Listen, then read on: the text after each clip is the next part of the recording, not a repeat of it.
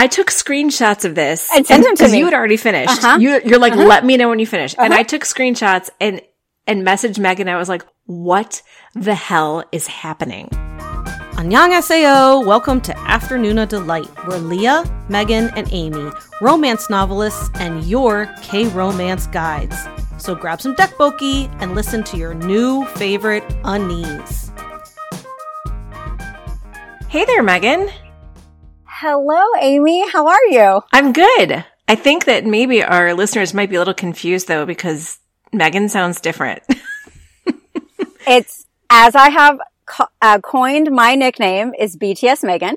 Yeah, anytime I show up in the Patreon, anytime I am doing anything with the Afternoon of Delight team, I will put myself in the chat as BTS Megan, because that's how I am now known. Because there's two of us, and I feel like the two of us could get really chaotic. Afternoon of Megan and like Army Megan, the two of us would be really chaotic. Yeah. So I've seen you two in the same place together, and I can attest to that. Yes. So we are doing a little bit different of a collaboration tonight. We've got an Afternoon Army and Afternoon of Delight collaboration tonight because Afternoon of Delight Megan is in California in wine country riding a Segway, which I don't understand how that's safe, but she's doing that. And Leah is in South Korea right now. And I am living her best life vicariously through her. I mean, she walked through the Goblin Tunnel. I can't. I saw that. I can't. I know. It was so great. She even did it with like holding a bag. She which did it was, with a bag. Fantastic. Yeah. Yeah. She also had cold noodles today, which was amazing. Like I saw, she put them in her stories I saw, or the pod stories. And I was like, oh my gosh, are those cold noodles? And she was like, yes. I was like, that's so amazing. And then she did send me a picture, that's like somewhere in that building, Namjoon's sleeping. And I was like, cool. Thanks. If you run into him, tell him I said hi. Thanks. Like, amazing. Like the whole thing. So far, all her pictures have been amazing. She just like spams us. I was like, if you don't start spamming me as soon as you get off the plane, I'm going to be mad at you. Yeah. Because I want to see it all. I want to see everything. Same. She's like, I might, she goes, what if I like FaceTime you? If I see something that I'm like, I don't care if it's 2 a.m. my time. I will pick up. I will pick up. Mm-hmm. But it looks like she's having an amazing time. I'm so impressed with all the places she's been already because she mapped it all out like before she went. Like she had a spreadsheet. Like I'm so impressed. And also so happy that she's kind of like the guinea pig and doing it before all of us do. So that when we finally make it out there as like a big podcast group, we've already got like Leah to lead us around. Yeah. And she was like, I'm not going to say she was struggling, but like she has two interests because she has her K-drama interests and then she has her like K-pop BTS interest. So she is really burning the candle at both ends because she's trying to do it all. Yep. Like she's trying to do all of the things. And she did go to Hybe yesterday. I saw that. She did take pictures of Hybe yesterday and we were like, oh my God, touch the building because we're so lame about it. Like, it's so exciting. Did you touch the building? It's amazing. It is. So yeah. So we're very, very excited that she is there. Very, very happy to be living vicariously through her. But that also means that tonight we get to talk about a drama that neither Afternoon Delight Megan nor Leah has watched. And I still can't wrap my head around the fact that they're just not like clawing their eyes out to watch. Like that's one thing I want to talk about tonight is kind of like what is it that has us like out of our minds for Rowan dramas and that like how is not everybody like that? What I will tell you is I'm going to talk about this a little bit later. I go through this where I will watch a actor in a drama that I've never seen before. And then I will proceed to watch every single thing they're in from here on out, like for a while. And that is before I knew about the podcast and before I was following a bunch of stuff online. I just didn't know what drama to pick next. So I just was like, oh, he's in this too? Cool. I will go ahead and watch that as well. So that's kind of, I've done this before, but I feel like now it's more of a choice where I'm like, oh, he's in this too? Well, hit play. Right. Because we know a little bit more now, but that was totally me with Lee Min-ho, way back in my early drama watching days. And I watched everything that I could find on Viki and Netflix and then ordered the DVDs of City Hunter, which I still haven't watched, but I have it. because I have to just kind of hunker down with my tiny DVD player to watch that.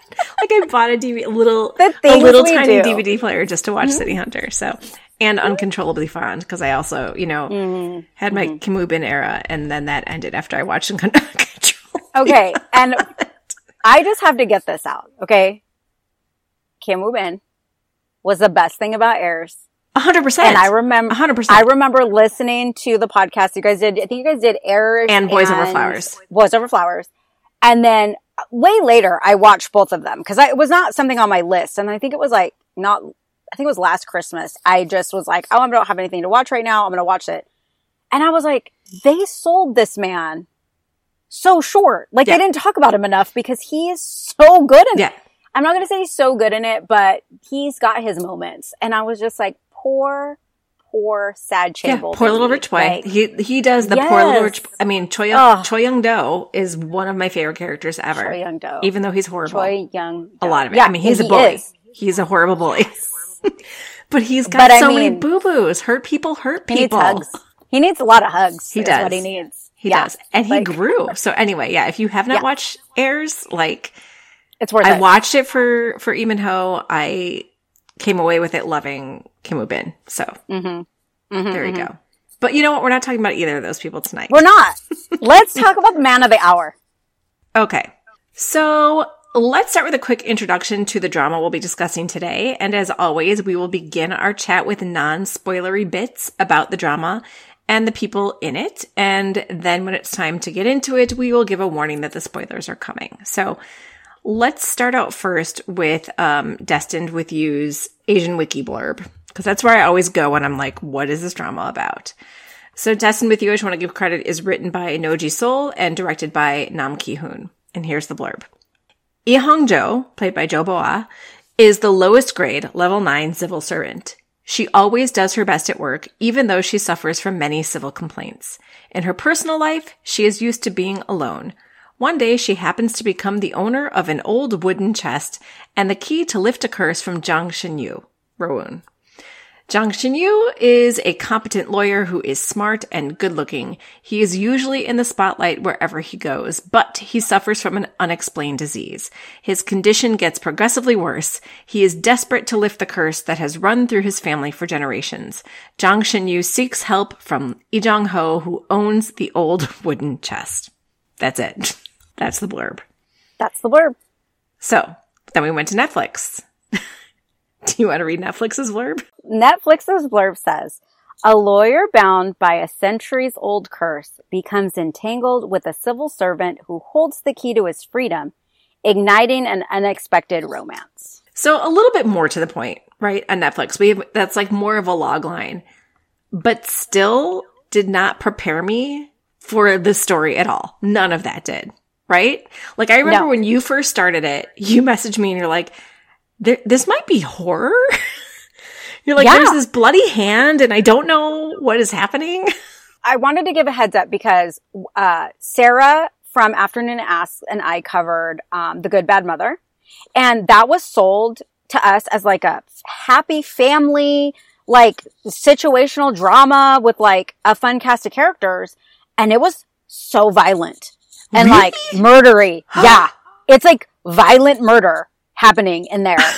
And Sarah and I were both like, I remember Sarah, like, on her Instagram talking about, like, trigger warning, trigger warning, trigger warning. And I messaged her and I was like, you know, you're right, because the actual, like, trailer for that particular drama was like a happy pig farm. And, like, the son gets in an accident and has to go back home and live with his mom. And, like, it was like all these things. And I'm like, oh, okay, yeah, like, mom and son come together and, like, heal some generational trauma. Cool. And then you start watching it and you're like, wait, that guy just killed that guy. That guy wants to kill that guy. That guy is trying to kill. Okay, cool. Murder, almost murder, attempted murder. And so, like, as soon as I saw the bloody hand, I was like, wait a minute. I need to tell Amy because I know Amy wants to watch this because it's Rawoon. And, like, I was like, listen, there's a bloody hand. I don't know where it's going. I don't do zombies or horror. So, like, if this is going to take a turn, I'm probably out. I love the guy, but, like, I'm probably out. And then, of course, that's not how it turned out. But, like, I just felt like, trigger warning, just in case. And it's not horror, but like they kind of sell it. Like, don't you feel like the first episode they kind of sell it? Yeah. It was like, so we're not spoiling anything. Like you see this bloody hand like caressing his cheek like 5 minutes in, and you're like, what the hell is happening? Yeah. And he's in this like very sleek, like dark lawyery office. And so it's got this kind of like ominous feel. And then you get like 4 episodes in, and it is one of the funniest dramas I've ever seen. Yeah. Yeah. Yeah. I mean, so that was so when I was trying to sell it to Leah and Megan, I said, look, the blurb for this does no justice for this drama. I said, all I have to say about it, and it takes 4 episodes to get there, but like, just, it's Rowoon, and it's, Joe Boa, and it is a love potion gone wrong. Yeah. Like that would be all I needed. And I would say, if someone asked me, I would say, do you like fated mates with a side of slapstick and a dark and twisty mystery, and also how much you love Rowoon? Right. Because that's all you need to know, really. Like, you're just going to stick it out. I got to episode like 2.5 and I was like, look, this could go crazy off the rails. I'm sticking to, like, that meme that's like, that's my man. I'm sticking with him. That's what I was going to do for this drama. I was just in it to win it at that point. Like, no turning back. Right. Like, regardless of the story, his charm is like off the charts in this. But yeah, but and I get that something is definitely lost in translation, coming from, Hangul to English. But also, I know that I'm also looking at it with the Western view of like everything in the US is trying to sell you something, right? So if it's the back cover blurb of a book, it's trying to sell you to buy that book. If it's a movie trailer, it's trying to sell you to, to go to that movie. And so I just don't feel like this blurb sold me, but I was there anyway because of Rowoon. Yeah. Yeah. I love your question. Like, your question was like, true or false? You initially came to this drama because of the story presence. I was like, false. 100% false. I was going to watch this no matter what. Yeah. No matter what. I was like, even if I don't really follow the story, I'm just going to watch it. We're going to see what happens. And it is, I watch it, you watch it, dropping 2 episodes a week. So it wasn't like we were going to go in and binge it. We had to wait. Like, it would end and then we'd have to wait a week for it to come back. So I was like, I'll just watch it. It's on my watch list. I'll just go for it. Right. Yeah, and there was a difference with watching something live than binging, because even though it felt a little messy in the beginning, I was like, there are so many good things in addition to the messiness of it that I'm in to see how this goes. Yeah, me too. I actually kind of enjoyed the messiness. But I think that is like, that's like such a good tribute to the actors, because the actors really, like, not just Rowoon, but, the female lead in this, she really sold it too. And I like really respect that, because it could have gone the wrong way and it didn't. It was really good. So yeah. I mean, it was to the point where in the beginning, I was like, is this just the Rowoon effect, or is this really a good drama? And I'd put a question out in our Patreon, and this was like midway through it too, right? So we weren't all the way done yet. And a lot of people were like, I think it's him, because I don't really know if this story is going to like stick the landing. And then by the time I got to the end of the drama, I'm like, oh no, this was a fantastic drama. Yeah. Like, fantastic drama.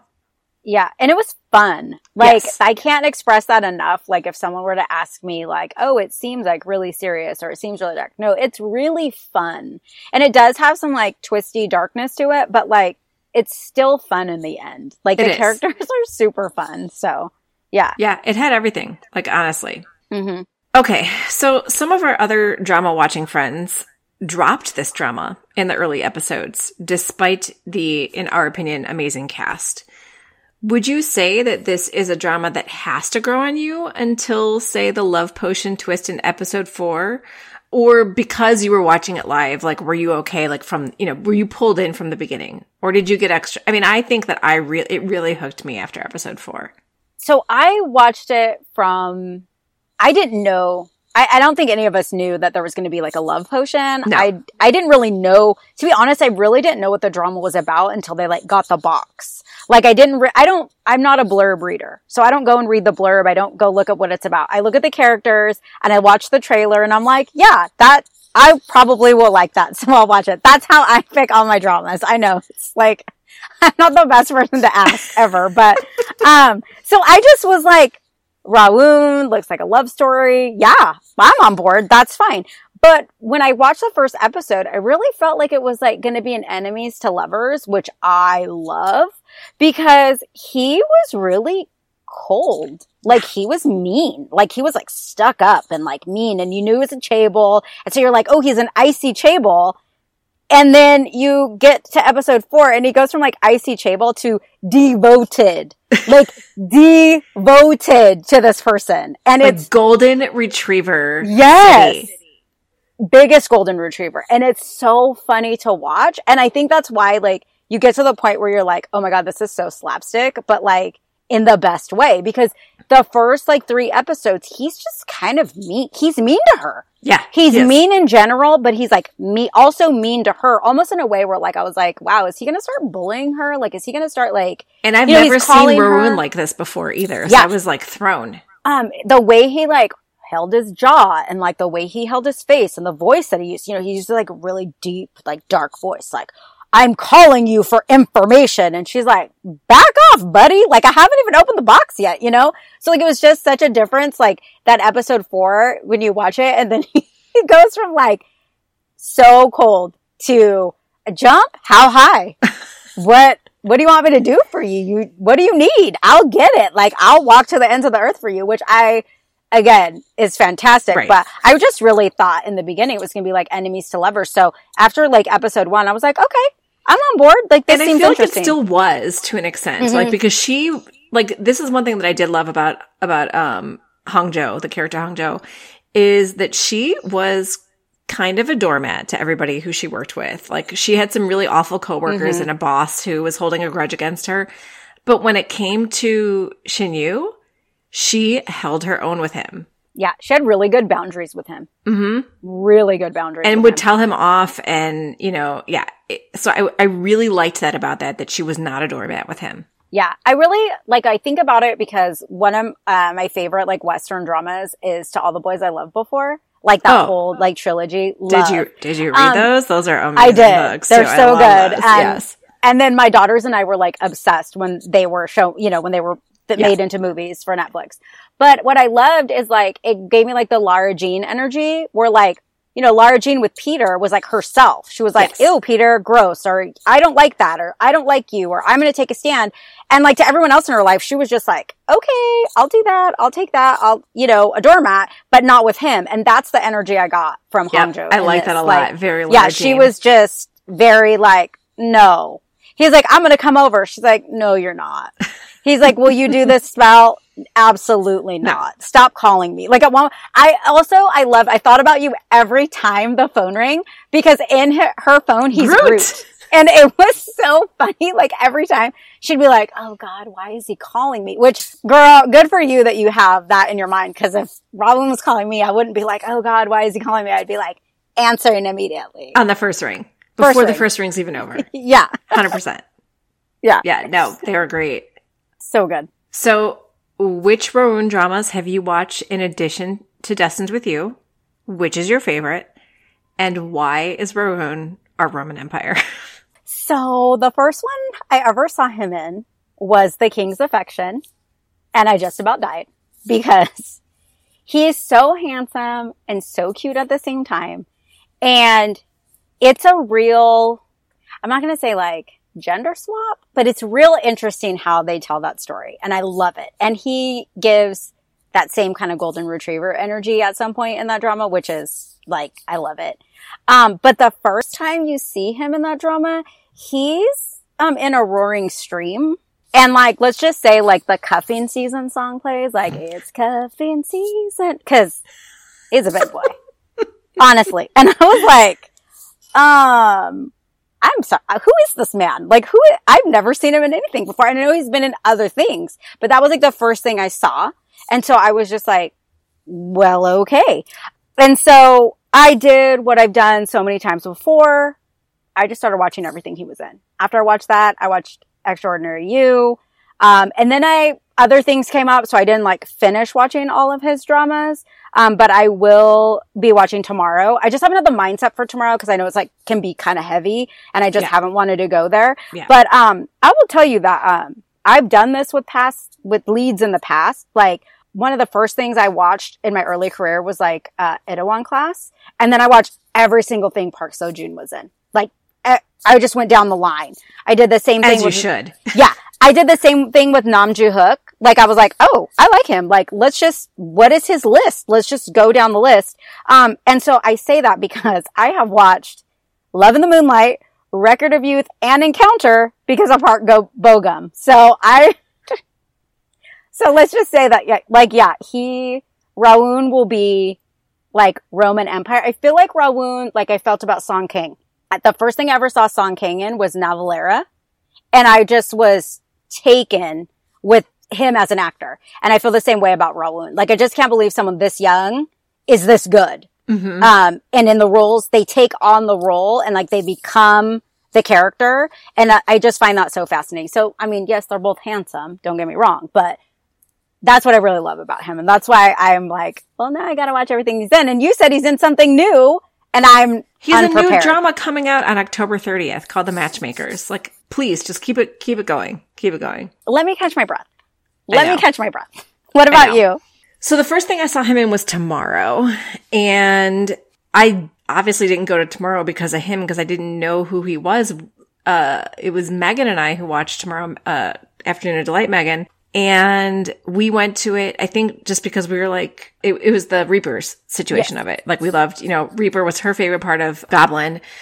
And we know Kim Shin was my favorite part of Goblin, but I still loved Reaper. And we're like, oh, this sounds pretty cool. It's Reapers. And I mean, like, trigger warning if you haven't watched Tomorrow, it is the Grim Reaper crew that we follow around are Grim Reapers who try to keep people from committing suicide. So it's heavy. Like, it's vignettes of different sort of suicide cases, which is rough, but also it was very, very moving. But anyway, Rawoon plays a guy who is just trying to get his first job, and he's going on job interviews, and he's in his like suit, and he's like walking down the street, and he's interviewing, and I'm like, who is this tall drink of a man? And I look him up, and I'm like, he is 25. I know. Oh my God, he's 25, because he is man energy. Mm-hmm. There's nothing boyish about him. Like, he is all man. That's all I can say. And he was beautiful. And Tomorrow had zero romance in it with Rawoon. And I still just could not get over like how charismatic this guy was, how emotional he could be. And that was it for me. And so, yeah, so I haven't watched The King's Affection yet. I will, because I know even, like, I've said more than once that, like, historicals are not usually my go-to, but, like, when I start watching, like, it happened in Tomorrow. There's like a frame story in Tomorrow that is like a past lives thing. And I've been noticing more and more when I see these, like, past lives stories in, like, hundreds of years ago, in these dramas, I get really into those parts of the story. Like, in Tomorrow, I would have watched an entire drama of the past lives portion of that. Like, and it takes the whole drama for like that to sort of reveal itself and what actually happened. Like, that's a big part of it. And it was done really, really well. I'm like, oh, I would watch this story forever. And that part had nothing to do with Rawoon too, which is kind of interesting.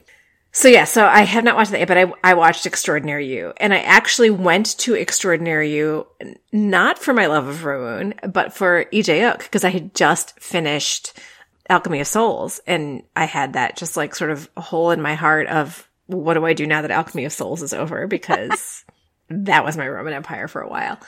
So I was like, oh my gosh, it's got Lee Jae-wook and Rawoon, like double bonus. And then of course, I mean, Lee Jae-wook is a fantastic second male lead, but I was all about Haru in that drama. It was all Haru for me. Haru. Like, I can't even. When somebody speaks their first words in a drama and I burst into tears, like, that is something. Yeah, we talked before we started recording, because I remember you talking about how, Lee Jae-wook was like, you're like, oh my gosh, I like love him, my floor, like another 25-year-old. He's 25, like, and then Rawoon, and they're in the same one. And funny enough, I had just started that because I like both of them. I had just also come off watching Alchemy. I waited for both parts to drop before I started watching it because I knew myself. I was like, I'm never going to I binged all of it. I watched 30 episodes in like 2 weeks. I watched it in like a week. Okay. Like 3 a.m. Gotta know how it ends. Like, that was me. And I remember messaging you and I was like, okay, I know you're really excited for this, and so am I, and I can't wait for you to watch it. However, you don't see this man until like episode 4, and then he doesn't say anything till like episode 6 or 7. So like, you just got to stick with it. It's worth it, but I'm just letting you know, like if you get in it and you think, oh, where is he? He's never going to show up. He will. And then he just does in like the best way. Like, I can still hear her calling him, Haru. Like, oh my God. He is like a sweet baby fairy of a man. Like, you know, like a wood nymph. Yeah. Like something super ethereal. Like, I don't even know. I told you that he was like, I was like, he's like glistening. And you're like, what? And I was like, the way he's backlit, it looks fake. Like it just looks like he's a figment of everybody's imagination. He's not, but. It's a little bit almost like Edward Cullen-ish. Like he doesn't sparkle, yes, but it's like Edward Cullen-ish. Like there's just this aura about him that you know he's different. Yeah. Than everybody else. I feel like the lore is kind of the same.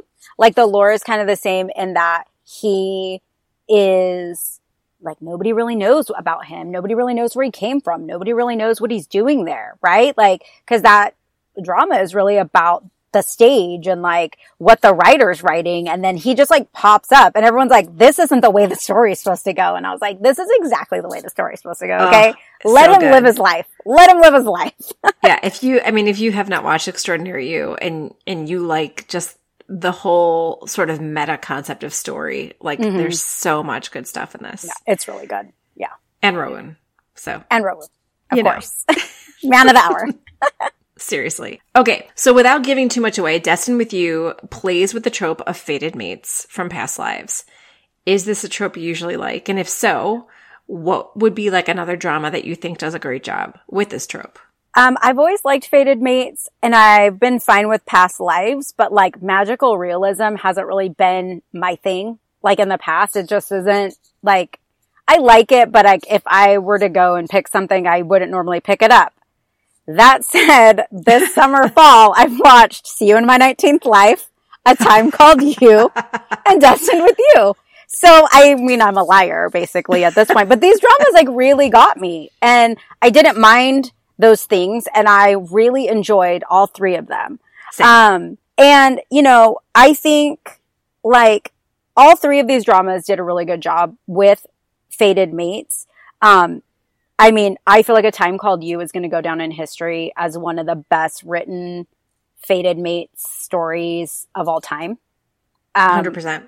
I just feel like I can't, the problem with A Time Called You is you can't talk about it without giving so much away. No. So like, that's literally all you can say about that drama. And I loved it. And it is in my top 10, even probably my top 5, which is really hard to break. Sure. Yeah. My top 5 is really hard to break. And what's crazy about that is I wasn't even going to watch that drama. Like, I was like, I'm not going to watch this. It seems really confusing. And then I remembered, like, I'm like, you have to. And, like, I was like, oh my God, it's so good. Like, what do I do? I didn't know anyone else watching it. Only you. So I was sending you, I was sending you a message 1 a.m. my time, which is like 3 a.m. yours. I binged it and I messaged you because I knew you had started it. So I was like, oh my gosh, what episode are you on? You're like, oh, I never got past episode 1, but you're like, I guess I'll go back to it now. And then you just binged it.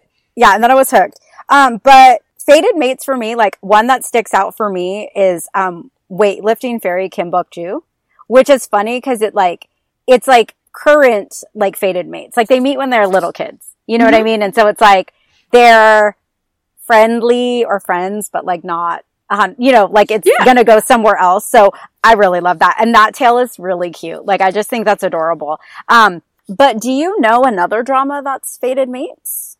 Oh, you asked me to talk about Goblin? No. Well, I mean, I just need you to know that King's Affection is fated mates. Oh, okay. That's all I'm going with because I've been bugging you to watch this since your love over all women. You have. So and so has Leah. Like, I just want to get that out there. I know.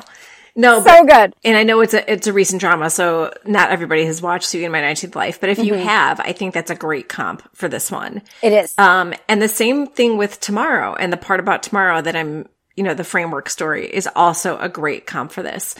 And I love that you're bringing up the idea of like modern day fated mates too, because I think that was something that really got me when I watched Crash Landing on You, my first drama. And I didn't know that was like a common trope in K-drama because it was my first drama. So I'm like, I didn't either. Oh my God, look at all the places their lives have crossed. They're meant to be. And that was I loved it. Yeah. I will tell you that what killed me, that was my second drama.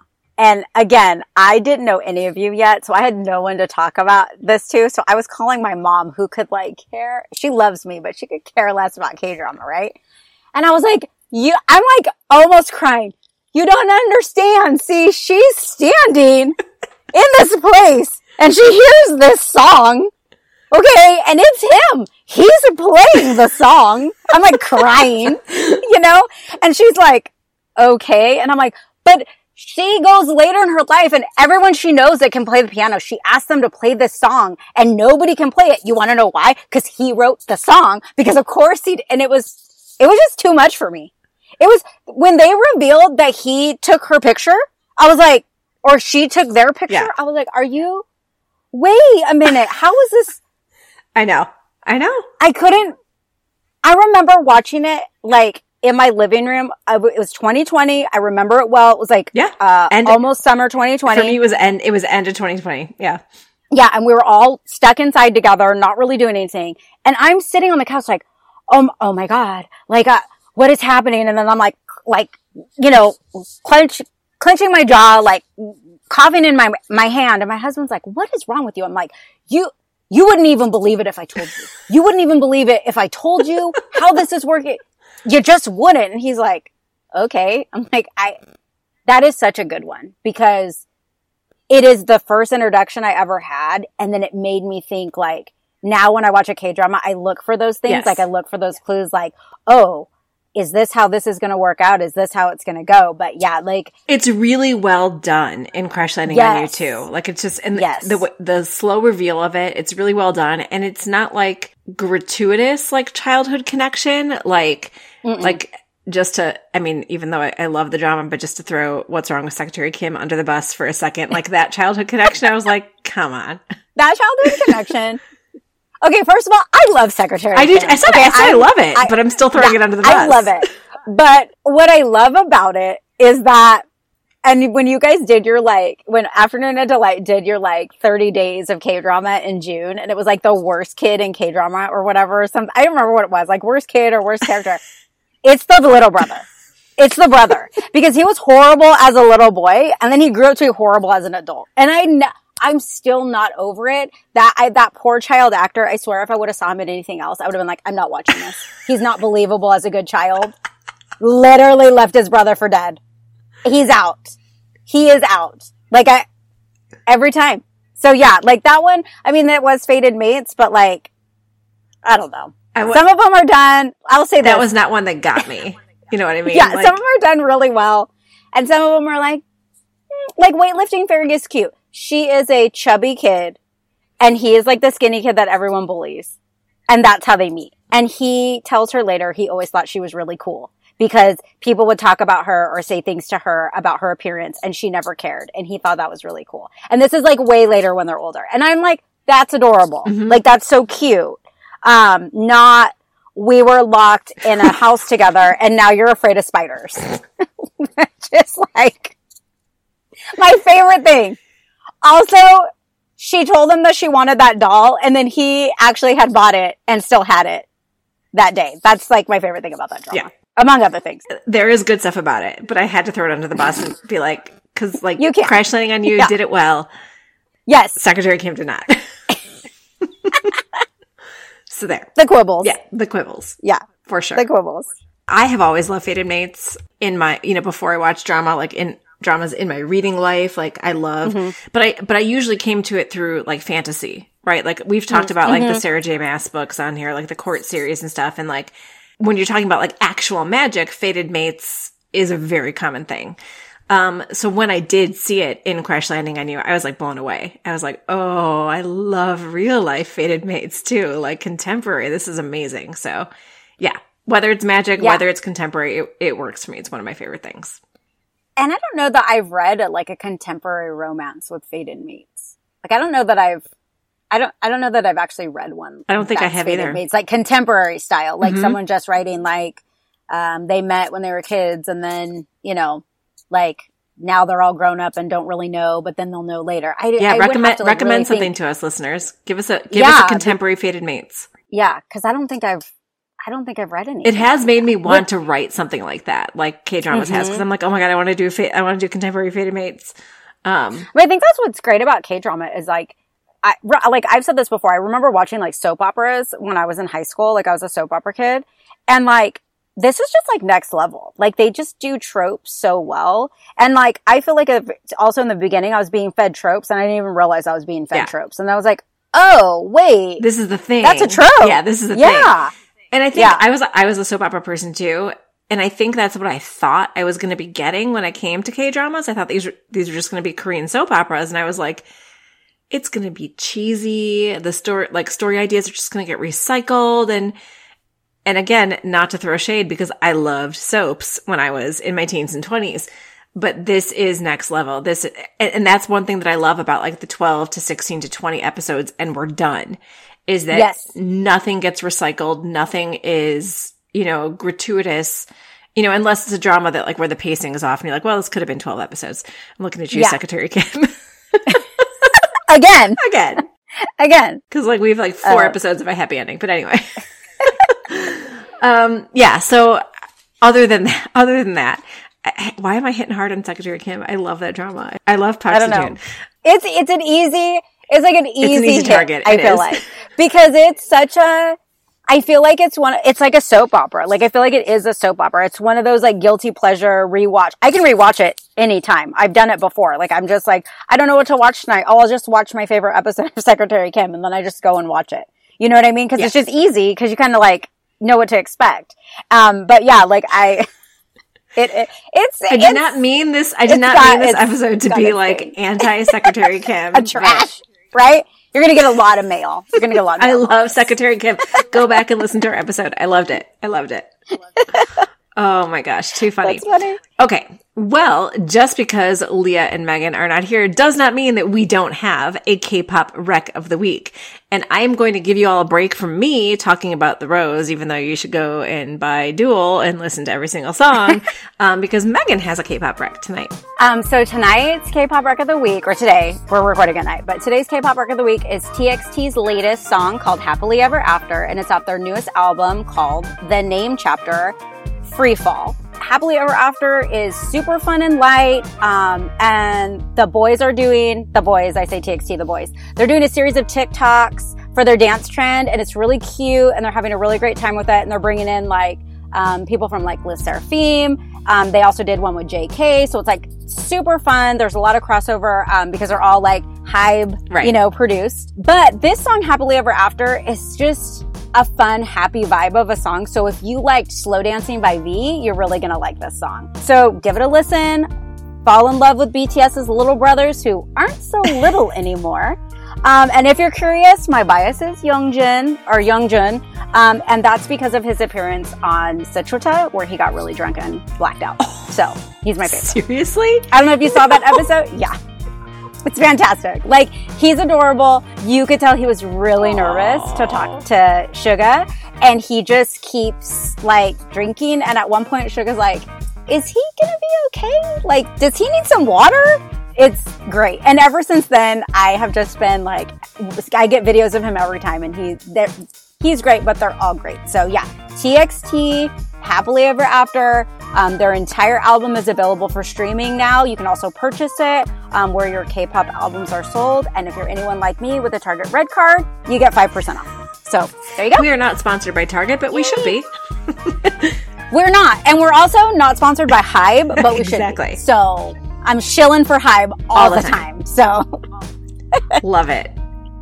If you enjoy our podcast, you have our patrons to thank. At least in part. Afternoon of Delight Patreon allows us to keep creating content for y'all to enjoy. Thank you so much to everyone who is supporting us there. And not to brag, but our Patreon community is pretty awesome. And you can join at a tier that feels good to you. Gain access to fun perks like K-drama posts, monthly Patreon-only bonus podcasts, and even a live K-drama support group on Zoom. because we know firsthand what it's like to have no one to talk to about those crazy plot twists, amazing characters, and all those feelings. And look, no one should have to walk that walk alone. So learn more by visiting afternoonadelight.com. That's www.afternoonadelight.com. And hey, while you're on the website, you can check out Afternoon Delight podcast merch, find links to book recommendations, bop along to our K-pop Recs, glow up your skin with K-merch Recs, find all of our social media, and a link to our email so you can send us recommendations or feedback. And hey, while you're at it, why don't you pop over to Spotify or Apple Podcasts and leave us a 5-star review? It really helps with our discoverability. 감사합니다. Well, if you've listened to our podcast before, you know that after the K-pop Rec of the Week comes the spoiler section. So we are now entering Spoiler Town. If you have not watched Destined With You and want to keep listening, please do so at your own risk. Otherwise, we highly encourage you to hunker down with your best friend, Netflix, and experience this epic romance with some fantastic comedy, a stalker who wants so badly to be a murderer, an adorable second lead, and a heartbreaking past lives twist. If you've already watched, well, then let's get to it. Let's start with the curses and spells. Hongjo is, for reasons we'll get into as we go, the only person who can open a long-hidden wooden box that contains a spellbook that Shinyu hopes will heal him from the curse that is trying to kill him. And that is like the red hand thing that we've been talking about that made us think this was horror until it goes into like almost slapstick comedy. Because Hongjo initially has a crush on Kwon Jae-young, played by Ha-jun, she concocts a love potion and puts it in his water glass before he's set to have a meeting. Of course, Shinyu sits next to Jae-young at the meeting and accidentally drinks his water, thus enacting the supposed love spell that makes Shinyu fall for Hongjo against his will. Herein lies the one bit of confusion I still have at the end of this drama. Is the love potion real? Or does he fall for her because he's found his way back to his first love after generations of past lives and reincarnation? Either way, how freaking delightful is a love-spelled Shinyu with all of his get a grip Shinyu? So I actually believed in the beginning that the potion was real. Because we didn't really have a clear picture on the past lives. We knew there were some past life things going on, like there were some flashes of it, but it wasn't really clear how that was going. And then the way that the drama played it out is not only did he drink it in the glass sitting next to him, but she had it in like a water bottle. So other people also take sips of this water bottle with this love potion in it. So, like the guy that owns the nursery who turns out to be a bad person, and her boss also drink it.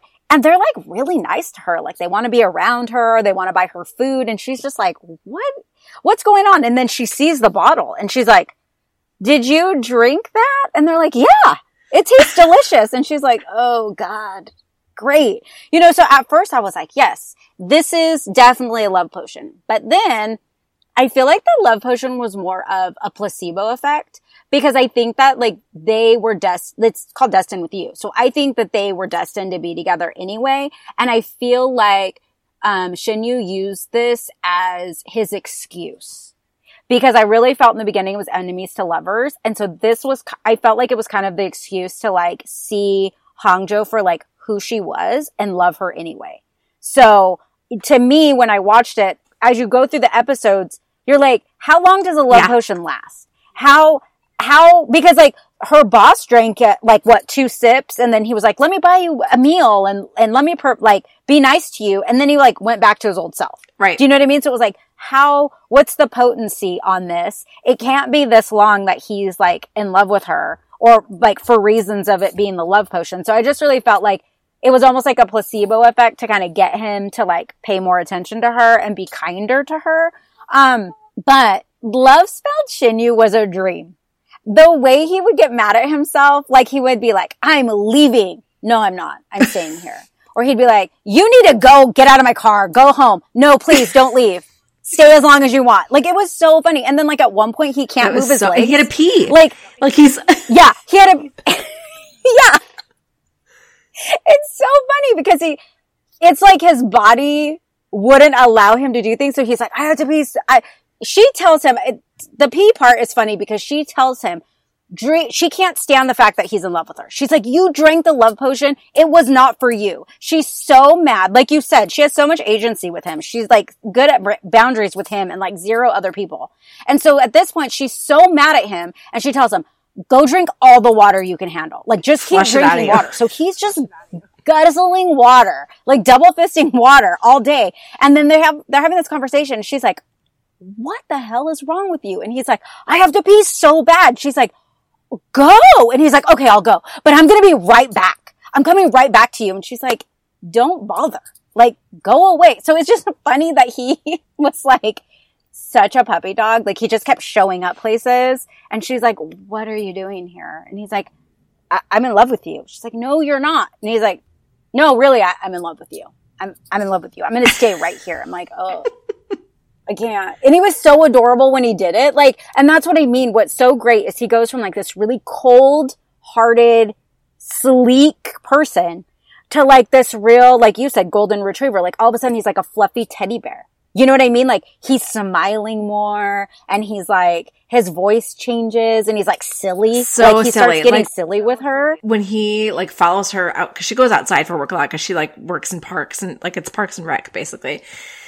And she's in this one park. It really is actually. It really is. And she's like out, out on site and he's like, I did not know which cologne you wanted, which would smell better. So I've got this on this side and this on this side. And he's like, what do you think? And he's like going back and forth, like smell this side of my neck, smell this side of my neck. And it's so funny. Like I loved it so much, but I'm with you. Like my thoughts on why I don't think the potion was real or at least not everlasting, is that like her, when her boss, like you said, is nice to her for a little bit, but then he goes and he's totally chasing after his boss. Like he's in love with somebody else. Mm-hmm. And then we also find out that, that Na Jung Bom, our would-be murderer, played by An Sang-woo, he is revealed to be in the past lives as well. And so I think he's just part of the curse. Like that was my thought, is that he was just part of the curse. And so really the curse is what binds them and not the love potion. Because for me, if there's not going to be any resolution to him drinking the potion, which there isn't at the end, then my only way to wrap my head around this and say this is actual true love is that the potion was not real or was not everlasting. So yeah. And and to me, it was a great way to get them to where they needed to be to realize, because I feel like when I really look at it, I feel like they wouldn't have realized that they were intertwined in a past life until they spent that much time together. And there was no reason for them to spend that much time together. And the part about the box is she has to go, like you said, it's like Parks and Rec. She has to go to this part of a park where someone has gotten hurt. And it's like this old site that looks like there's been like rituals done. Mm-hmm. Like looks like there's been some like heavy things being done at this like site. It's like an old shack. And she gets in there, and because of the power that's in that little like shack of a building, she like passes out. So he comes because he's looking. His family owns it. It's like land. Yeah, his family owns that land, and they're going to do something with it. And he finds her. And so that's like their first meeting. Mm-hmm. And immediately they're just like, both like, ew, if I don't have to ever see you again in my life, I won't. You know what I mean? They're just like, yes, okay, go away. But it's the grandma who's like, she's the owner of the box. And he's like, you've got to be kidding me. And she's like, no, she is the owner of the box. That's why she was there. That's why when she got there, she passed out. Now you need to go dig up the box and you need to give it to her. Because only she can open it. And he's like, why? Yeah. And he's like, because she's the only person that can open it. And he's thinking like, great. And then that's how they get involved. And the more time they spend together, the more time they're having, he's having flashbacks and she's having dreams is basically what's happening. And that's when he gets that red hand up his face. Which, I mean, okay. It's a great way to tell the story. It was kind of random in the beginning. Random. Like it just kept getting a red hand on his face. And then it makes sense later on. But that's kind of how it went. So. So yeah, we agree. Not a love potion that made them fall in love. Okay, so we get a secondary office romance in this drama, like I was just saying, with Hongjo's manager, Gong Sagu, played by Hyun Bong-shik, and Sagu's manager, Ma Eun-young, played by Lee Bong-ryun. How fun were they? And what are your thoughts on the drama showcasing an older couple? And by older, I had to look them up. And by older, I'm doing like finger quotes, older, I mean a 42-year-old woman and a 39, he's only 39, a 39-year-old man. Which, that made me laugh in these notes that you were like, he's only 39, because it's such the K-drama trope where they like have the one brother in the family that looks older than the dad, which is like one of my favorite tropes. Reply and 1988 was the best. Yeah, like Reply 1988 is so funny about that. But also in Record of Youth, it's the same. Like the older brother looks so old in that and he's not. And it's just so funny. Like laughable, but there's been other dramas that happens, but that was like the first thing I thought. I really enjoyed the romance, and I'm always happy when there's secondary leads and I put advanced age because they're younger than me. And they're younger what does than that me say? too. Right? I know. They're younger and than they me. talk about like, they get married in the end and they talk about like their graying hair and stuff. And if I'm like, yeah, you are not old. I already have it. I know. You're not even old. So I just like that they were an odd couple, but had like mutual respect for each other. In the beginning, you don't see her for like the first, 6 episodes, 4 episodes. And she's going through a bad breakup. She's going through like a divorce or it's a divorce, something. yeah. And he's really worried about her. So you see him like going like he's reading the papers. I guess I couldn't put it together, but like her ex-husband is like really famous. Was he like a tennis player or something? I want to say he was like, I honestly don't remember what it was, but I know their divorce was public. Yeah, their divorce was very public. So, every day he's checking the papers and he's making comments like, I wonder how she's doing. Should I call her? Should we reach out to her? Should we do all this stuff? And like the other office girls, who are terrible, by the way, the office girls were awful. I mean, and one of them is an actor I really love. She was in Lovely Liar. I love her. And she was amazing in My Lovely Liar. She was. And then she was in this and I was like, oh my God, you're so awful. Like, you're so mean. But anyway, they had mutual respect for each other.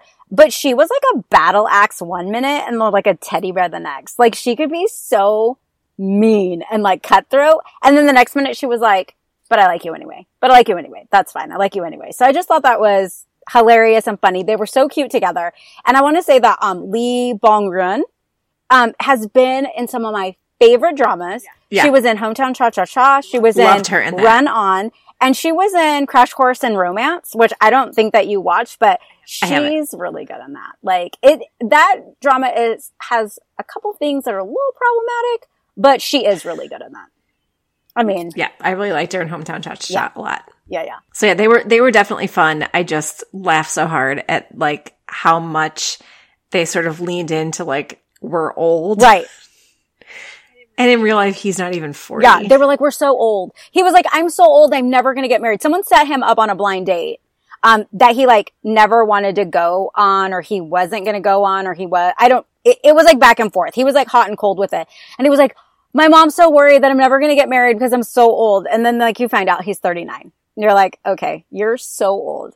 My apologies. My apologies, you're so old. Oh my God. Too funny. Oh, let's talk about the second male lead. I want to so bad. Okay. So Kwon Jae-kyung, our second male lead, do we feel bad for him blowing it with Hong Jo when she first confesses her feelings to him? Because she has such a crush on him. Like, he's the reason she made the love potion. Or did he never have a shot because he is not her fated mate? I was so irritated by him. Because he had his chance and he blew it.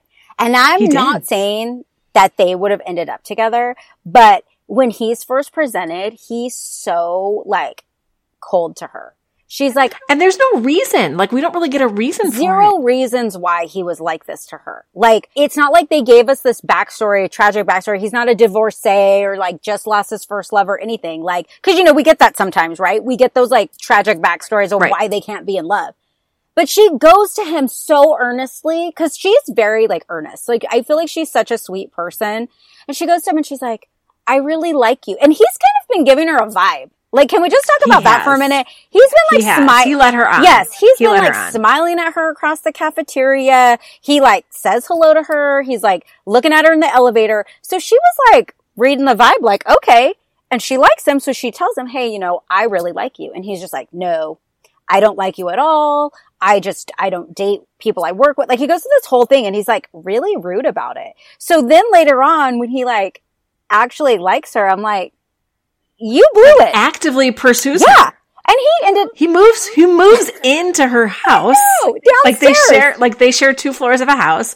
He moves into her house and actively pursues her. Yes. Like battles Shinyu for her. Yes. And the fact that he, first of all, no shade, but the fact that he thought he could battle Shinyu for her was laughable. Like, I was like, have you seen this man? First of all, he's 2 feet taller than you. Let's be real. Like, he's bigger than you in a lot of ways. And Ha-Jun's adorable. He's adorable. Like, he's absolutely adorable. He is adorable. And he had a good arc as far as he did. He was actually a really nice person. He was very caring. He did care about Hangzhou. Like, and he didn't try to sabotage their relationship. Like, he accepted it. He accepted it. But there's a point where he's like, I'll protect her. I'll take care of her. And I laughed. I was like, as if, bro. As if you could. Are you looking at what I'm looking at? There's no way. Just, it's fine. Good try. Like, I'll clap for you. Like, good applause. Shinyu for days. Like, it's funny, but I was so irritated by him because once he was like, well, I like her. I was like, no, this is what we're not going to do. We're not going to like the lead when she has a man. Because you didn't like her before when she didn't have a man, but now that she has somebody, now you're going to like stake a claim. No thanks. Pass. So, yeah. And what I did like as far as his existence in this drama, like even though he was horrible in the beginning in sort of giving her the brush off, what I did like is that when he does start paying attention to her, she thinks she still likes him. Yeah. And as we see their relationship like start to progress, he realizes that she's reacting more to Shinyu than she is to him. And I really loved that about that she didn't realize that she was falling for Shinyu at first, but he did. Yeah. And he was like real sad about it. But again, my guy. Blew it. Shinyu wasn't even the picture when she told you she liked you. There was no box. There was no like spells to be cast, which we didn't even talk about the spells, but like for 5 minutes, like the spells were amazing. Like the fact that he had to drive, like Shinyu has to drive her out in the countryside. He has to buy her this like white bridal gown. They have to get like all these like crazy ingredients. And then she's like, okay, I'm going to do it. And then it's like, the moon has to be this and the time has to be this and the wind has to be, and then she just does it. And like, she does it a couple of times. And I just thought it was kind of amazing how like, it didn't seem out of the ordinary when like, she just kind of fell into it. Yeah. And it could almost be in any other drama. I feel like I would have been like, this is so over the top and comical. Like, this is stupid. But for whatever reason, like, she made it really believable that she was just going to go in the middle of a park and like cast a spell. Also what I really love too is that when she cast her first spell, which was the love potion, the only reason why she did that is because her Ajumma friend that lives in the countryside sent her goat's milk. And one of the ingredients was milk from an animal that had a loving mother. And she thought that the goat's milk would do that. And that's why she cast that spell, which I thought was like, cause she didn't really have any of the other things. No. You know? No. Cause where would she even get them? Like, yeah, like you said, like weird like lists of 9 o'clock, 10 o'clock at night. What is she going to go down to like the little 7-Eleven on the corner and be like, I need, goat's milk and, you know, I have this really specific flour. Yeah. Right. Like I have newts. Like she get, you know, whatever. So I just thought that was really funny. Like that whole thing was adding, like it just added that to that magical realism that like, while you could have seen that and thought, this is really hokey. Like, this is really hokey and overdone. It really wasn't. It kind of just fit in there perfectly. And it was done in a like neat way where it didn't feel over the top. And I really like that. Yeah. I don't feel like it was hokey at all. You know, we talked a little bit about this being, you know, there being some like slapstick comedy, but it's not over the top either. Like I think nothing in this drama is over the top. Like when I think over the top slapstick, I think like Cafe Minam Dong, which y'all know that Leah hated. Hated. I did not hate that, but I took it for what it was. But that is some over the top slapstick. And that's not what you're getting here. It's funny. It's well timed comedy and both like, Joboa and Rowoon just have really great chemistry and comic timing with each other, and it works really well. I'm trying to think of like what I could compare it to as far as like the comedy aspect of it goes. I almost feel like, you know, the parts in Hospital Playlist that were just funny? Yes. It's kind of like that, where it's like a natural progression to funny, where you're like, Hospital Playlist is not a funny drama, but it has its funny moments. And I feel like that really is what this is. Like it's not supposed to be a comedy, but it has like some real good comedy, like scenes. Like it really does the comedy portion well. Yeah. And they fit in and they don't like come out of nowhere. So for sure. Yeah. Really well done. Okay, so whether or not you are a fan of the evil ex-girlfriend trope, I at least, I'll see if you agree with me, have to hand it to Yura from Girls' Day for her portrayal of the, at first, undercover bully, Nayeon. She was the best at being the worst, I thought. So what are your thoughts on the evil ex trope, and did it fit well into the context of this story? And were you satisfied with her getting not only exposed at the end, but also arrested for like aiding a murderer? I don't mind an ex-girlfriend trope at any time if it fits in with the story. And I do feel like it fit in with the story because she bullied Hangzhou when they were kids. And then she ends up being the girlfriend, quote unquote, of Shinyu, but like they're breaking up. He doesn't really like her. Not really. And it's almost like a Chaebol arranged marriage. That's how I read it. It was. I mean, because she's the daughter of the mayor. And she is obsessed with him to a point. Cause she's not clean by any means in this. No, she's sleeping with somebody else because it fits her needs. Who turns out to be his like biggest enemy. Like, yeah. Which is like diabolical. Like when that reveal, I was like, oh my God. But I will say that the first thing I saw her in was Forecasting Love and Weather. And I hated her because she played, the new girlfriend and she was like so cunning and evil. And I just was like, as soon as I saw her, I was like, I already know what she's playing. Like I already know how this is going to turn out. Oh gosh, poor girl's like typecast. Yeah, now. I think she is. And I think like she could be really good, doing other things. But that's like, I even looked at her back catalog to see if maybe I'd seen anything else she was in, like, and just didn't realize it at the time. But no, those are like the only two things that I've seen her in. And she had an arc in that, but as soon as I saw her in this, I was like, she's going to be the villain. And like I said, I think the ex-girlfriend trope works if it makes sense for the drama. And you didn't watch Nevertheless. But what Nevertheless did with Song Kang's ex in that, she gets to be the stand-in for one of the best lines ever delivered in K-drama, in my opinion. And it's so fantastic. And I'm just going to say it because it was 2 years ago this drama came out. So if I'm ruining it for you, I'm so sorry. This is the spoiler section. So I'm sorry. But there's a point in this drama where his ex-girlfriend, quote unquote, because I think they were in a situationship, because in this drama, Song Kang is in situationships. He's not in relationships. He is in situationships. And she is the ex-situationship and she approaches the new situationship. Her name's Nabi. Nabi is getting a cup of coffee. The ex-girlfriend's on the phone and she's talking about getting a haircut. And she's like, oh yeah, I'm going to get a haircut. And then I can't remember his name in the drama, but we're going to go get food. And then we're going to go do this. We're going to do that. You know, he's really into me. He's like, she's just talking it up, right? And Nabi's sitting there like rolling her eyes like, he was literally at my apartment last night, but whatever, girl, do you. So she gets off the phone and she looks at her and she was like, oh, you heard all that? And Nabi says this. She said, I did.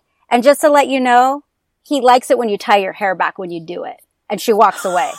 And I was like, I have never in my K-drama history seen anything. I watched it twice. I was stunned. I was like, oh my God. And it was so good. But like, that's what I mean. If the evil ex-girlfriend is there to do the main lead justice, I'm all for it. If she's just there as like a prop, I don't want it. But I will say that, Na Young got exactly what she deserved. And she actually deserves more. So lock her up and throw away the key because she was awful in this. And not only was she awful, she lied so much. And like, I kept waiting for Shinyu to be like, you're such a liar. And he wasn't. I mean, he finally figured it out. But like the fact that she was like, I didn't bully her. She slaps Hanjo at one point. I'm like, girl, she slapped you. Go tell your man. Like, I would have just went and told him, like, she slapped me. What are you going to do about it? Like, fix it real quick. And they didn't because, you know, that's a real Western attitude to have. But like, she was awful. Like, she was just awful. And so, yes, she gets arrested. And I'm just like, good. Throw away the key. Goodbye. She gets arrested like while she's freaking out at Hangzhou, like saying like, why do you get everything that I want? Like just freaking out. Like, you take everything from me. Why do you get everything that I want? And, you know, she's, you know, raising her hand at Hangzhou to like hit her again. Hangzhou's like looking around. She's like, do you see the CCTV there? Do you really want that? Because after it has already been broadcast that she like threw wine on Hangzhou too. Yeah. Right then and there, when she shows the CCTV, like all of a sudden a police car pulls up and they arrest her too. And she's just losing her mind. Yeah. And it was amazing. Yeah. It was so great. And the other thing too is that like, how dare you? Because Hangzhou had nothing. Mm-hmm. Like, she lost both her parents. She didn't have a lot of money. You can obviously tell like she has a nice place to live, but like, it's assumed she's living paycheck to paycheck. It's assumed that she's living paycheck to paycheck. She's like, at one point, Shinyu wants to pay for something and she's like, absolutely not. Like, you're not doing that. That's not my vibe or whatever. So like the fact that Nayeon was like, you take everything from me. Everything I want, you get. I'm like, no. With your designer bags and your like fancy privileged shoes, little baby. Yeah. Go away. Go sit in the cop car for a while. Like, no. Goodbye. Yeah. Yeah. So. I really thought, cause I had forgotten at that point that she was like aiding our stalker murderer guy. I had forgotten that. And he's been caught and that's all taken care of. And she still goes to Hangzhou's place to like tell her off and like try and rile her up again. And I love that Hangzhou just stands up to her. And I thought that like the comeuppance was just going to be, he chose me. So like, live with it, lady. And then the police car shows up and I was like, oh, damn, that is amazing. Yeah. Like, she doesn't just get exposed for being a bully, but she's going to get arrested for like assisting a murderer. That's amazing. Yeah. Perfect. Loved it. Mm-hmm. Which, I don't usually, Amy, so I'm not relish evil, somebody else's misfortune so much, but I did. I really did. I did too. Also because she deserved it in Forecasting and Love and Weather and she didn't get it. So whatever. I hold a grudge. Okay, so here we go. The big reveal. It's a story. So in their past lives, Hangzhou was a shaman named Angcho, and Rowoon was Jangmu-jin, either royalty or nobility. I couldn't really tell. Do you know, like, was he royalty or was he? I think he was nobility. He was nobility to the point that he had to go and train to be something bigger than he was. It was almost like they were trying to. He was like living in the palace. Like he was living in the palace grounds. It felt to me like in other historicals I watched, he is like a pawn. So his family wants him to marry into the royal family somehow. He's going to marry like the mayor's daughter or like the secretary general's daughter to get like a piece of the pie. Is basically I think who he was. Yeah. Okay. So they fall in love. Like even when they're kids, but then are forbidden to be together because shamans were considered lower class than animals.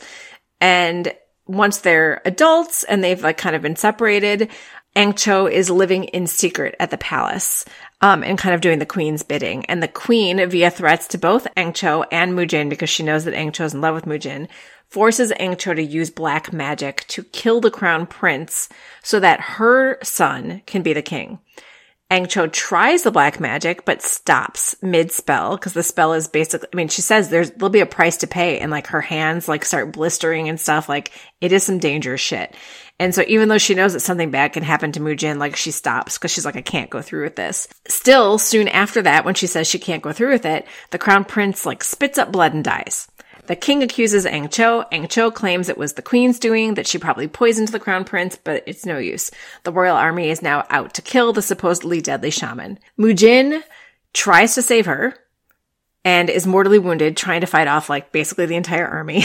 And the army is led by past Jaegyong And he lets him know, as like they're all, sort of slicing him with the sword and beating him to shit, that they are not just going to kill Aang Cho, but they are going to have her torn limb from limb, despite her saying that anyone who kills her would be cursed for eternity. So Mujin, who somehow is not dead, makes it to Aang Cho just in time, and despite knowing that he will be cursed for generations to come, stabs her so that he is able to give her as merciful of a death as he can, and that so she is not tortured.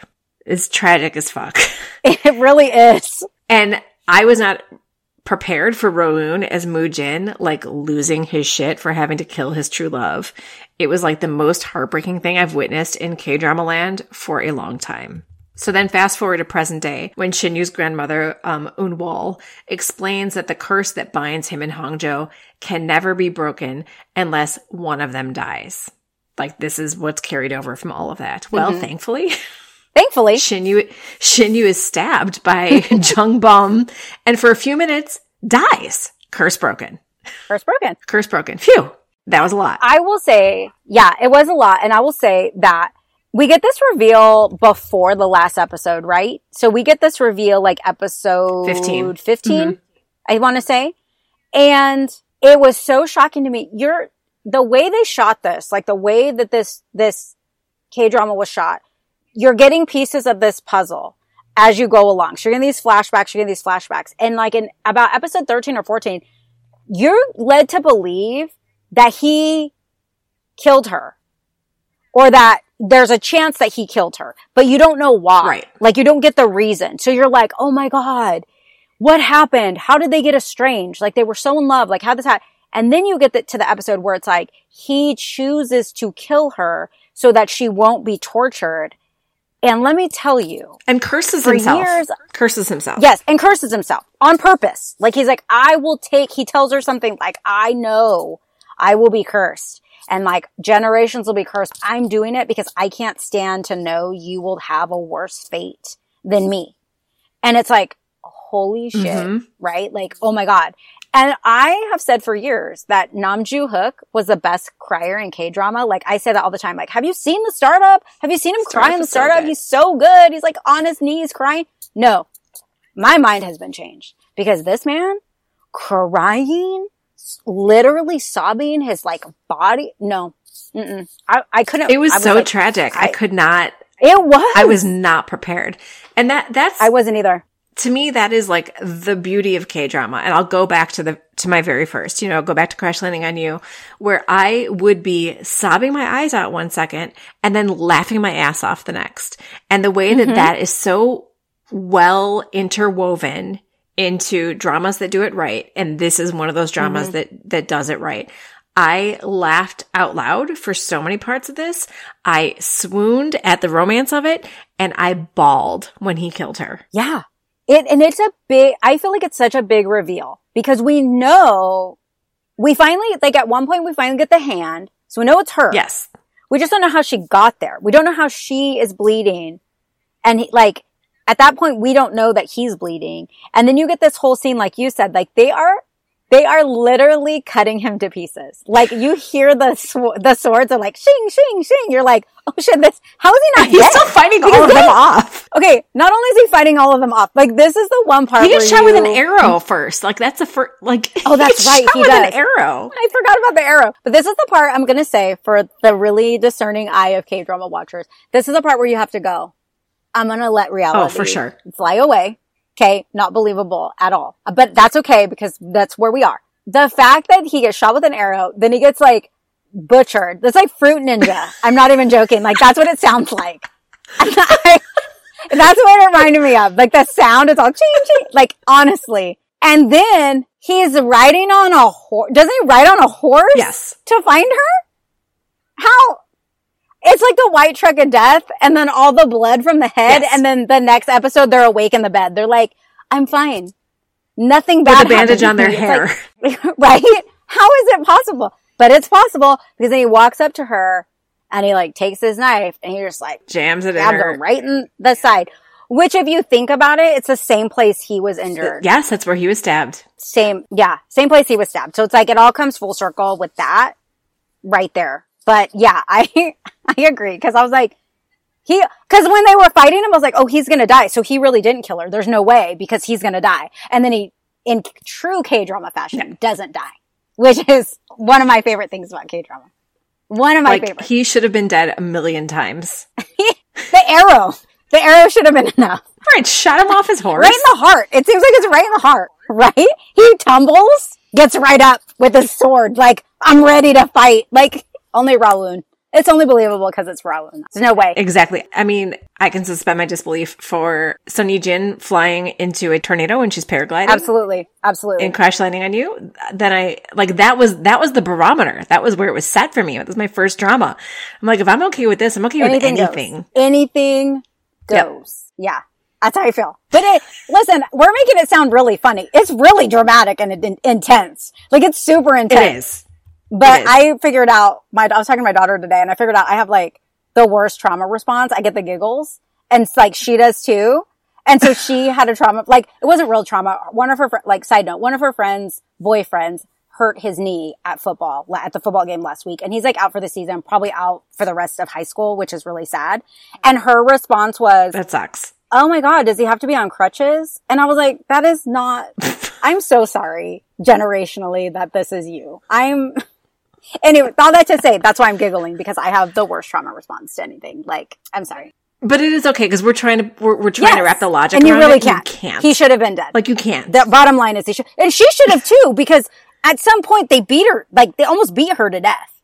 She's bloody when she gets there. Yes. Like, when it's on, like, the top of a snow-capped mountain, which, by the way, there's no blood around them on the snow-capped mountain. How is that even possible? No, it was very clean. They're bleeding profusely, except around them. And then she's there all bloodied up, looking like death. And then he comes up, stabbed, shot with an arrow, sliced up, and fruit ninja. He's literally fruit ninja. I'm not even joking. And then they're like, end scene. Yep. Okay. It was fine. Beautiful. It was beautifully shot. Cinematography. A+. It was. 10 out of 10. Okay. So this drama does have a happy ending, yes, right? Because Shinyu gets stabbed and he gets to die and come back and the curse is broken and we see, like, she touches his cheek. It's all good. So let's round this out with some fun stuff.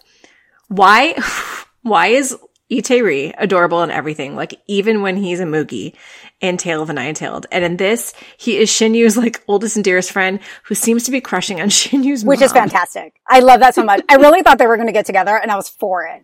I did too. I was like, I am so for this, because her husband was awful to her. And I was like, do it. And I don't know, because I don't know Extraordinary You that well, but I'm pretty sure his screen name was a nod to the book in Extraordinary You. When she sells him the little boat or whatever, his screen name that he used to buy it from her, I'm pretty sure is the name of the book from Extraordinary You. That's funny. I think I would have to, I never gosh. did the research on it, but I was like, I'm pretty sure that's the name of one of the books. So if anybody knows for sure that's listening, let us know, because I'm pretty sure. And I just will say, I've never watched Tale of the Nine-Tailed. I feel like I've seen it because of, like, the podcast, because you guys talk about it all the time. So I knew immediately it was a Mugi. Like, and I refer to him as a Mugi, even though I've never seen it. I do too. And he was delightful as a squid fairy, but I'm just gonna say this. I feel like he needs his own drama. Because he's super charming. He needs a drama where he's charming. His super charming self, fun, a little chaotic. I would love to see it. So if he's in one and I just don't know about it, like, let us know, because I want to see it, because he's adorable. Yeah. I do. I love him in everything I see him in. Are we going to be able to talk about? We're going to end on some really fun notes. Are we going to be able to talk about this? Were you prepared for the sexy rich man closet sex scene? Listen, it was only a matter of time before these two got down, okay? Because I knew it was coming. But I thought it was going to be in, like, true K-drama fashion, where they have a kiss, and then they wake up the next morning in the bed. Super chaste. Super, like, one kiss, they make eyes at each other the next morning. We get the next morning where they're, like, snuggled up. Because she's supposedly a virgin, too, right? Yeah. I'm pretty sure, like, it comes up earlier. And that's okay. The way that he looked at her before he attacked her, I say attacked, he really didn't attack her, but the way Good attack. Good attack. I mean, the best way. There was consent. There was, yeah. But the look that he gives her, he's like being coy with her a little bit. He's like flirty. The look that he gives her right before he goes in for the kiss is like, I cannot. Like, and she's just wearing one of his big white shirts yes, too. Of course. But like, I was so shocked at how much they actually showed. Because, you know, they did the same thing like in Business Proposal where like the girl is like all covered up, but the guy just like unrobes, like he disrobes, like, hey, here's my chest and my arms, which I'm not complaining. I'm just saying I was really surprised. But like watching Raoun try to devour her in that closet was like extremely hot. So he like props her up on that island thing. I'm like, listen, I'm a busy woman. I can't sit here and watch this 200 times. So wrap it up. Okay. Speaking of watching 200 times, because this drama was like super, super chaste in the beginning, right? Because we do have like the enemies to lovers thing. Then when they finally start kissing, it's getting a little sexy, right? But like I was not prepared for the sex scene. Then we get this super, super sexy sex scene. And then we get cotton candy. So the very end of this drama, they are walking outside under the cherry blossoms. It is a beautiful sunny day. And there's a cotton candy vendor. This is as like sweet and saccharine as you can get. And she goes and buys herself a stick of cotton candy and comes back. And he's like, you only got one? Like, what about me? And she bites off a mouthful of cotton candy and tilts her head up to him. Yep. And some things happen. I took screenshots of this. And sent them to me. Because you had already finished. You're like, let me know when you finish. And I took screenshots and messaged Megan. I was like, what the hell is happening? Yeah, because cotton candy is not inherently sexy, but it is now. Like, I'll never be able to look at a pink cotton candy like that ever again and just not think of Raoun immediately. Were you a Grey's Anatomy fan? Did you watch Grey's Anatomy? For like a few years, like not 30 years. So, yeah. I mean, I before K-drama, the Grey's Anatomy queen. I've seen the whole thing. It's like, it was like my drama, my comfort drama for years. When Owen Hunt comes on the scene, every time he kisses Christina, it's like he's trying to eat her. It's like he's trying to devour her. Every time. And like, okay, fine. It fits. But that's how I felt about him. I felt like every time he went in to kiss her, it was like he was just going to just like full on lion's mouth. Just goodbye. I'm not mad about it at all. I'm just saying and he gives her this look. First of all, his mouth. First of all, A, and B, the way he gives the look, he just gives these looks. I can't explain it. It doesn't make any sense to me. I don't think it makes sense. There's no science behind it. It just is. And this is Roman Empire. This is not like Lady and the Tramp sharing a noodle. No. Like, this is open mouth. I am not only going to take your cotton candy, but I'm going to take you along with it. Your soul. Uh-huh. I'm a Dementor. I'm going to take your soul. It's fine. It's going to be fine. And like this really, you know, in K-drama, we get a lot of like like you guys always talk about like in Healer, how the next day he's like such a puppy dog for her in Healer. Like Afterglow Healer. You know, they did it. Yeah. Like the Afterglow. This wasn't like Afterglow. This was like marking his territory. This was like, she is mine. I'm very like, this is mine. This is how this relationship is going to be. And if you thought we weren't sleeping together, well, yes, we are. Because this is how I'm going to prove it to you. And I'm like, okay, I'm totally fine with that. I would have never occurred to me. No. Would have never occurred to me. I mean, slow clap to whoever wrote that cotton candy scene. Had to be a woman. Like, if it was the screenwriter or if it was the director taking liberties, like, I don't know who it was. But, like, probably one of the sexiest things I've ever seen in K-drama. Yeah, I'm almost afraid to ask because I am afraid that it's actually an ad-libbed scene. Like, he actually just did that. He was supposed to do something else, and he did that.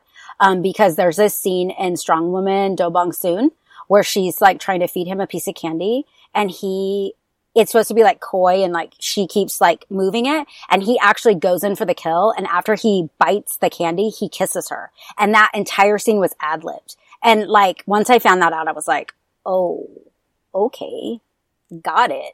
And that's like why I wonder, like, I don't want to know, because it's hard enough to live with this scene as a written scene.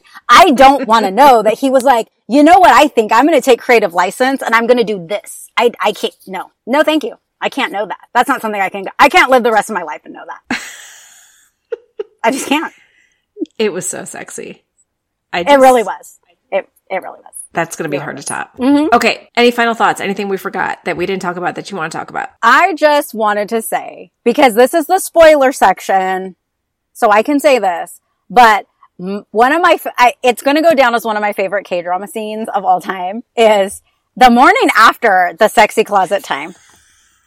The grandma calls Anwol, who I love. I love the grandma in this. At one point, they're bothering her about the spells, and she's like, I'm busy. I'm watching BTS. Goodbye. And I was like, same, Grammy. Like, same, Grammy. Okay? Samesies. Like, she's so great. She's funny. She's like real good comedic timing. Like, she just is fun.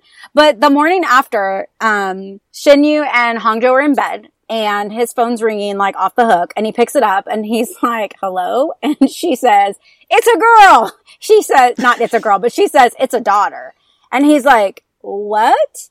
And she's like, I had a conception dream. I ate a peach. Congratulations. And he's like, what are you talking about? And she's like, put Hongjo on the phone. Like, he's like, what? What do you mean? I'm alone. And she's like, yeah, right. Have a good morning. Goodbye. Like, she is so funny. And that scene is so funny because he's so shocked. And then Hongjo's like, what happened? Was that like, she calls her grandma. Was that grandma? And he's like, yeah, she's just talking her nonsense again. And she's like, okay. And then the part that I loved is that he looks at her with very loving eyes and he kisses her on the forehead because he's so secure in that relationship at that point that like, if there's a baby, oh well. I know. That's what I loved is that he's like, if this is what it is, it is. And he was not scared. Mm-hmm. But then we find out that the people who are pregnant are his parents. Which is he is a awesome. Grown-ass man. Right. He's a grown-ass man. And his parents have reconciled because, like, the dad has been horrible. And he grovels. And he grovels well. Yeah, he does. And they make up. And then she's suddenly pregnant, his mom. And it's great. It's hilarious. It's actually great. And I will say I really liked his mom. I'd like to see her in other things. Because I always like when we have age-appropriate actresses playing parents. Age. Yeah. Like, I love when the parents are actually the actual age of parents. That's one of my favorite things. I want to see how old she actually is. I'm going to look her up. It's Jung Hae-young. Yeah. And she was a delight. Was born in 1973. Yeah. See? So age appropriate. Which is age appropriate. Also, I don't want to hear that because I also could be Robin's mom. Let's not talk about that. I could too. It's like, this is one of the few times where I can say an actor is older than me, but not by much. Yeah. Yeah. But she's beautiful. Oh, she's beautiful and yes. It was done really well and it was very, very funny. But also he's a grown man and he's going to have a baby sister. Yeah. And what I loved about that is when it's revealed that they are not pregnant, not only are they not pregnant, they're not like rushing to get married. Like they're like, we want to like get to know each other and date. And I loved that. Like then he goes and he buys Jae Kyung moves out of the house below and Shinyu buys it. Like they're not even moving in together. He's going to be like her, like they're going to be tenants together. And I thought that was adorable too, that they're going to now finally get to know each other. Like they can be in love, but they're going to get to know each other and actually date. Yeah. And I really love that too, because, he's a chaebol, so he could afford to buy a new place. Like his apartment's amazing and he could just tell her, why don't you move in with me? I'll take care of everything.